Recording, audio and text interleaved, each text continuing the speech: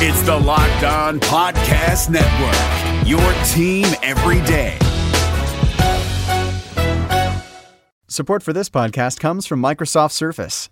Now more than ever, you need a laptop that can be as adaptable as you are. Introducing Microsoft Surface Laptop Go. Finally, a premium laptop at an affordable price. Starting at just $549, its light, thin design, vibrant touchscreen, powerful processor, and built-in HD camera and mic turns any room in your home into a classroom, office, or study hall. Available in 3 amazing colors the whole family will love. Visit surface.com/laptopgo for more details.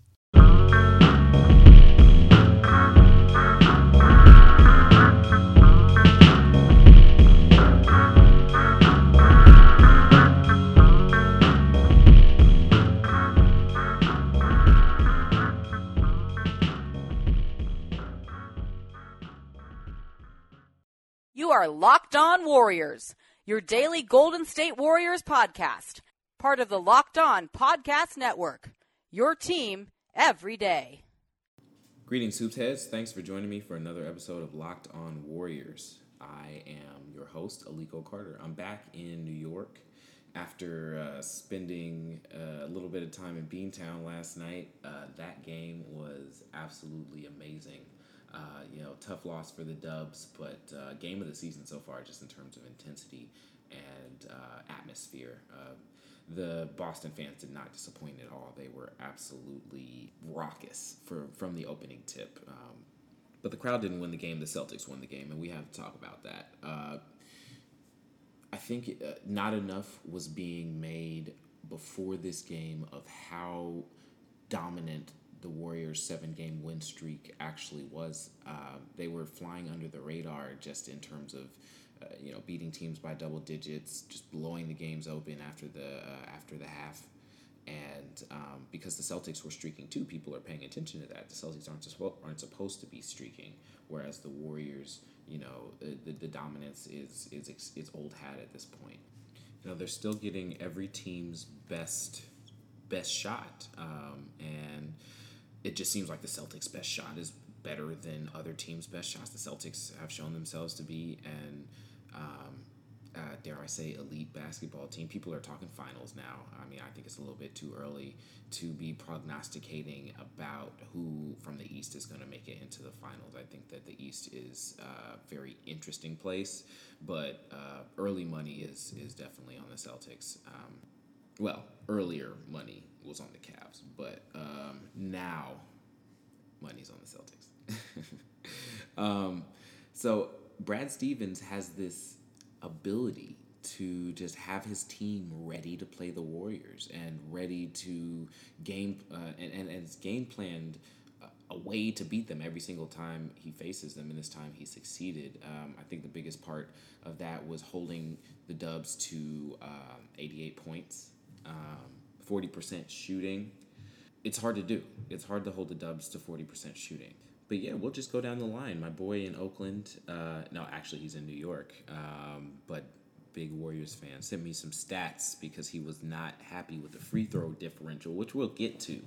But 40% shooting for the Dubs, 38 of 82 to 32.9% shooting for the Celtics. They only put up, the Dubs actually were able to put up 3 more shots than the Celtics, only 15 turnovers, which isn't, too crazy. 15 turnovers for the Celtics as well on 15 assists. I guess it was a much uglier game than I give it credit for. A lot of stoppages, a lot of fouls, particularly a lot of fouls against Golden State. 9 steals and 10 blocks, though, for the Warriors. 8 steals and 5 blocks for the Dubs, for the Celtics, which is, it was a well defended game, which is why I think I'm hesitant to see it as an ugly game. I think it was, a well defended game. Fast break points, Warriors still ran 20 points. Celtics had 13. And the Warriors bench was superior, 25 points to the Celtics 12. But where you see the disparity is free throws. Not only did the Warriors shoot fewer free throws, but they missed 7 free throws. I mean, you can't miss. Yeah, it's a tie game if you shoot your percentages. And the Celtics were 33 of 38. It definitely in the arena. I wouldn't say it felt like a parade, but Warriors Twitter, hashtag Warriors Twitter, was really, really unhappy with the officiating in this one. There were a lot of moments where they thought that Steph should be going to the line, a lot of moments where they felt like Kyrie should not be going to the line. I will say the refs missed, they just utterly missed that call at the end. With where they called the foul, and Kyrie was able to go to the line to put the was that putting the team up, or was that sealing the win? Either way, it wasn't a foul. I've seen the replay from every angle, and that's just the way things go. People can get pissed about it. They can talk about conspiracies and stuff like that. I prefer to keep I prefer to see basketball as a little bit more purposefully pure than that. The officiating was not great last night, but conspiracy, nah. People were talking about cooked whistles and all sorts of craziness, and the Warriors are going to have games where the calls are really in their favor. They probably already have this season, and people just haven't noticed because when the calls are going in your favor, life is good. It's the land of milk and honey, right? And whistles. It was definitely not the most not the most consistently officiated game. I will say that. Contrary, though, to the way fans were reacting on Twitter, the team seemed pretty, they were down. They were really down about the loss. I think they came in expecting to win. Of course, you come into a game expecting to win, or else, how are you going to become a champion, right? But, I don't think that they were happy with their performance in certain crunch time moments, and there was definitely a level of sadness in the locker room. But they didn't harp on the officiating. Starting with Steve Kerr, he was like, yeah, they missed a call. It happens. Draymond was like, why would I want to revisit that? I mean, there's plenty of tape to watch. And there is tape to watch. And like I said, the Celtics had a game plan. They succeeded in their game plan. They slowed the game down. The Warriors are much less likely to win if they don't score 100 points or 130 points.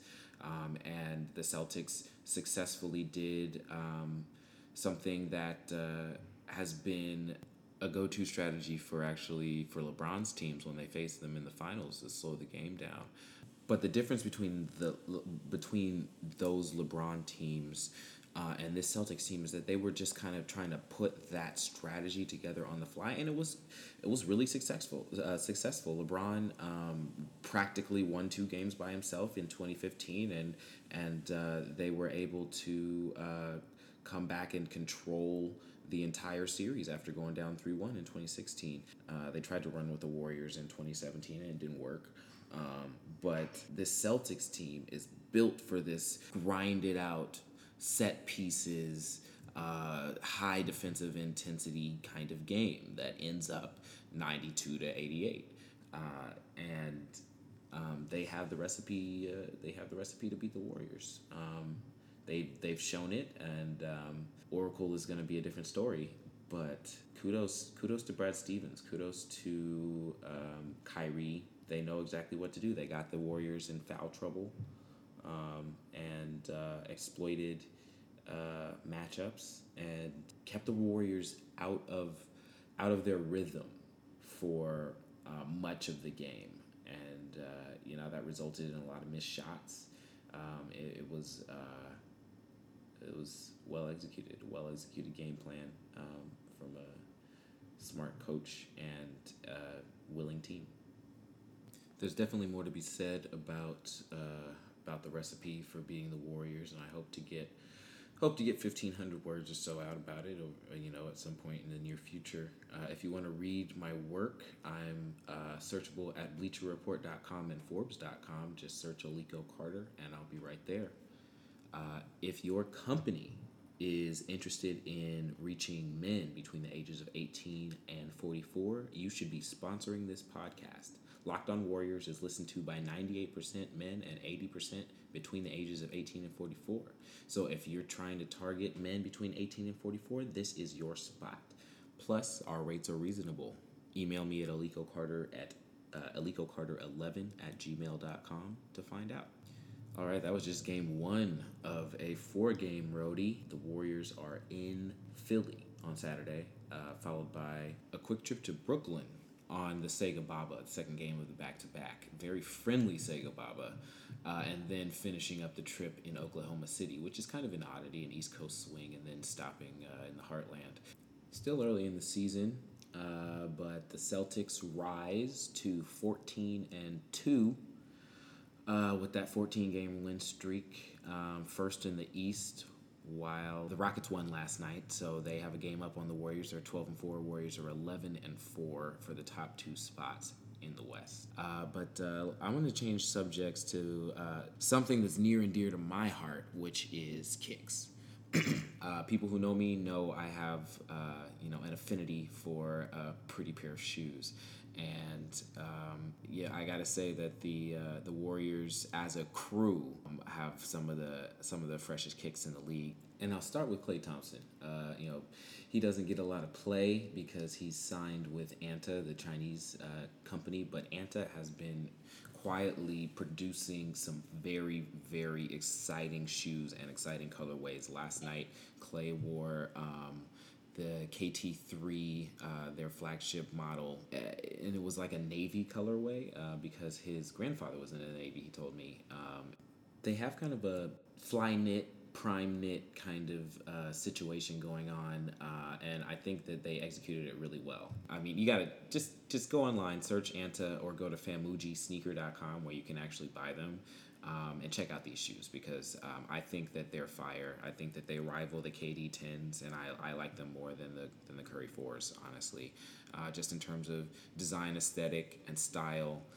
Though the Curry 4s were well reviewed as far as a performance shoe, they don't do very much for me. So, but I'd love to hear your opinions. Tweet me at Kogitare, Kogitare, with your opinions about whose shoes are the best. But back to basketball on the court. I will be in Philadelphia and then in Brooklyn, live tweeting those games this Saturday and Sunday before I head home on Monday back to the Bay Area to watch the OKC game from home. That should be a good one. OKC has been really struggling, but like every team gets up for the Warriors. Steph told me, all the stats and stuff can just go out the window. All of the, you get projections, 5-game projections, and, how players and teams have been doing over the last 5 games. And you can just throw that out the window. When teams play the Warriors, they get up for the Warriors. They get up for the champs. So should be good games in Philadelphia, looking to avenge that loss from last week. And then at Brooklyn, it's always nice to have a game where you can just breathe. Anyway, I'll catch you all on Monday, and thanks for listening. Oh, actually, there is one thing I want to say. If y'all tuned into my show yesterday, I do want to apologize for the sound quality. I tried to do something fun, but my microphone, I guess, is just too good at picking up every single extraneous sound. So I'll make sure in the future that I get more high-quality pods to your ears. Thanks again. All right, Hoops Heads, have a great weekend filled with basketball and merriment, and I'll catch you on the other side. Hey, Bay Area sports fans. This is Ben Kaspick, host of the Locked On Giants podcast, which should be the next Locked On podcast you fire up in your feed. The MLB offseason is closing in, and I'll have you covered every day, breaking down the rumors, speculation, and transactions that'll shape next year's Giants team. Subscribe to Locked On Giants right now on your favorite podcast provider. This is Josh Lloyd, the host of the Locked On Fantasy Basketball Podcast, the number one fantasy basketball podcast in the world. If you're looking for information regarding fantasy basketball, recaps of the NBA, this is the show for you. we are heading into the offseason and starting to get ready for the 2020-2021 fantasy season. We'll have all the information on what happens through the rest of the playoffs, free agency, the NBA draft, and then heading into a big 2021 season. So make sure you're checking out the Locked On Fantasy Basketball podcast.